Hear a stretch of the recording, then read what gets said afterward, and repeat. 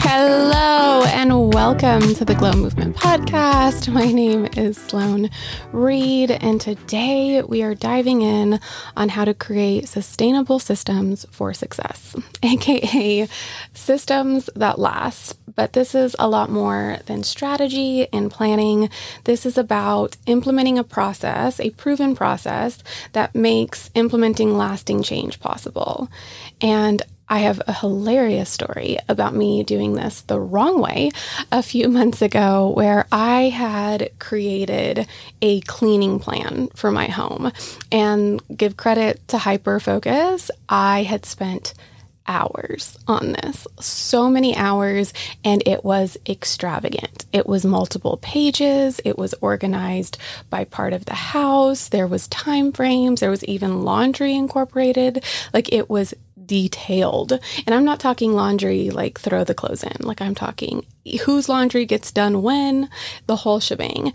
And when it came down to getting started with the beautiful, extravagant cleaning plan, I was so overwhelmed before I even got started. And I was absolutely it was too much, too soon, too fast, and was a complete shock. And so what I was actually suffering from was adjustment shock and very unrealistic expectations. So when it came to me actually implementing any sort of system or process, I knew that I needed a better process and a more sustainable system. So I created these 5 steps or 5 tips that have really, really helped me in implementing processes. And so, full disclosure, if you struggle with systems, you are in the right place, because I struggled with routines and systems for a really, really long time. And there was a subconscious resistance to it. I felt like it trapped me. It prevented me from having any spontaneity or left no room for creativity. And that was really worrisome for me, since so much of what I do has to have that freedom to it. And it was actually quite the opposite. So in the last quarter of 2022, I really focused on systems. That was probably my main objective. And the momentum I have been able to build, and the more time freedom I've had thanks to systems, and I've been able to actually follow through and implement a lot of momentum and goals and achievements, like this podcast that I've been wanting to do for a really, really long time, but were unable to do because I didn't have the right systems in place. And so being able to dissect what I needed to get done, be able to have a strategy and plan that was realistic, and then pair that with a sustainable system that makes it last, has completely transformed my life, personally and professionally. And so my 5 steps. The first one is, again, I'm repeating myself in my last few episodes, but to know your why. And when it comes to this, I know that feels silly. Like, why do we have to apply our purpose? Like, I just want a clean house. But it's about finding the deeper meaning of why that matters to you will help make it a priority as you're implementing this change into your life. So with the example of cleaning the house, let's get vulnerable with Sloan. Why did I want a clean, organized house that was consistently clean and organized? Well, the first why is obvious. I want a clean home. I want to live in a clean, organized, structured home. But if you ask me why again, I have not had that for a long time. I've moved quite a bit, even before my husband and I have traveled a lot since we got married, and been moved all across the southern United States. Before that, I moved quite a bit, and I was in college and just in my transformative years, which is what you're supposed to do. But in this season of my life, I realized that I wanted to settle down, I should say, and kind of rest my wings a little bit and get those roots that I've wanted. And if you ask why that's important to me, it's because I've had some subconscious walls up. I've been very hesitant to let people in, especially into my home, because I want it to be a place that is welcoming and not overwhelming. And I want to be excited to welcome people in, and I don't want it to be a distraction. And if you take that a step further, it's the desire for connection. Like in previous homes, I've always gathered people together, and having that community and that connection is something I really desire. But because we've moved so much, this current home has kind of been like a cluster of all of those homes, right? I bought a couch in this house that fit perfectly in that house, and it kind of fits in this house. And I've been able to do this that kind of works in this space, and it's not home. It's not settled. It's not finished. And so I'm very, very excited to make that a priority. And because I want it to be a place of gathering and community and connection. And that is a lot more motivating than I want a clean house, right? And so step 2 is to be able to address potential obstacles. And this can be a couple things. This can be just what resources do you have? What do you need? What equipment do you need? What credentials do you need? What education? Like that list can go on. But I feel like the biggest obstacle for a lot of us is a mind step obstacle. Because when you're trying to implement something new, even if it does bring on positive change, there still is change. And we've talked about this in a previous episode about how our subconscious first instinct is to resist change because our subconscious number one goal is to keep us safe. And so even when we're trying to implement something positive, we can experience a little bit of that mindset resistance. And going back and asking those 7 questions of why you're feeling that can help you break free from that as well. Next is creating a process with realistic and manageable. Ding, ding, ding. So make sure you're not in a state of hyper focus. I always joke, like past Sloan and future Sloan. Like, don't do something that future version of you is going to resent, because I will tell you right now, the version of Sloan that was having to look at the plan that the previous version of me created in a state of hyperfocus, I was not a huge fan. Like, there was a big disconnect between those two. And the planning version of me and the executing version of me were not on the same page. And it's because I didn't consider a lot of what was realistic, like my time availability, my resources, my other schedule. Like, I was trying to tailor an established schedule around something new, a new schedule, when I should have done it the opposite, honored my current schedule that's working and made minor adjustments to implement this positive change. So again, manageable and realistic are very, very important. Start slow, and then, of course, make time to reflect and reset along the way. One of my biggest pet peeves is the quote, or someone saying, well, that's the way we've always done it. Like, when you make a suggestion or want to change something and the response is, well, that's the way we've always done it. Like, I have such a resentment towards that, because it reminds me of that anecdote that talks about, the mother teaching her daughter how to make pot roast. And at one point she cuts off the ends, and the daughter asks, why do we cut off the ends? And the mother goes, oh, I don't know. That's just the way my mother did it. And so the daughter goes to her grandmother and goes, hey, why do we cut the ends off the pot roast? And the grandmother goes, oh, I don't know. That's the way my mother's always done it. And so the little girl goes to her great-grandmother and asks, hey, why do we cut the ends off the pot roast? And the great-grandmother laughs and goes, oh, so it fits in the pan I had. My pan was too small, so that's just the way I did it, so it fit in the pan. And so I love that story because it's a reminder of, hey, make sure that we're making time to reflect and resetting when necessary, because as we learn and as we grow in the process, there might need to be adjustments that help us do it better and make it even more sustainable and more enjoyable along the way.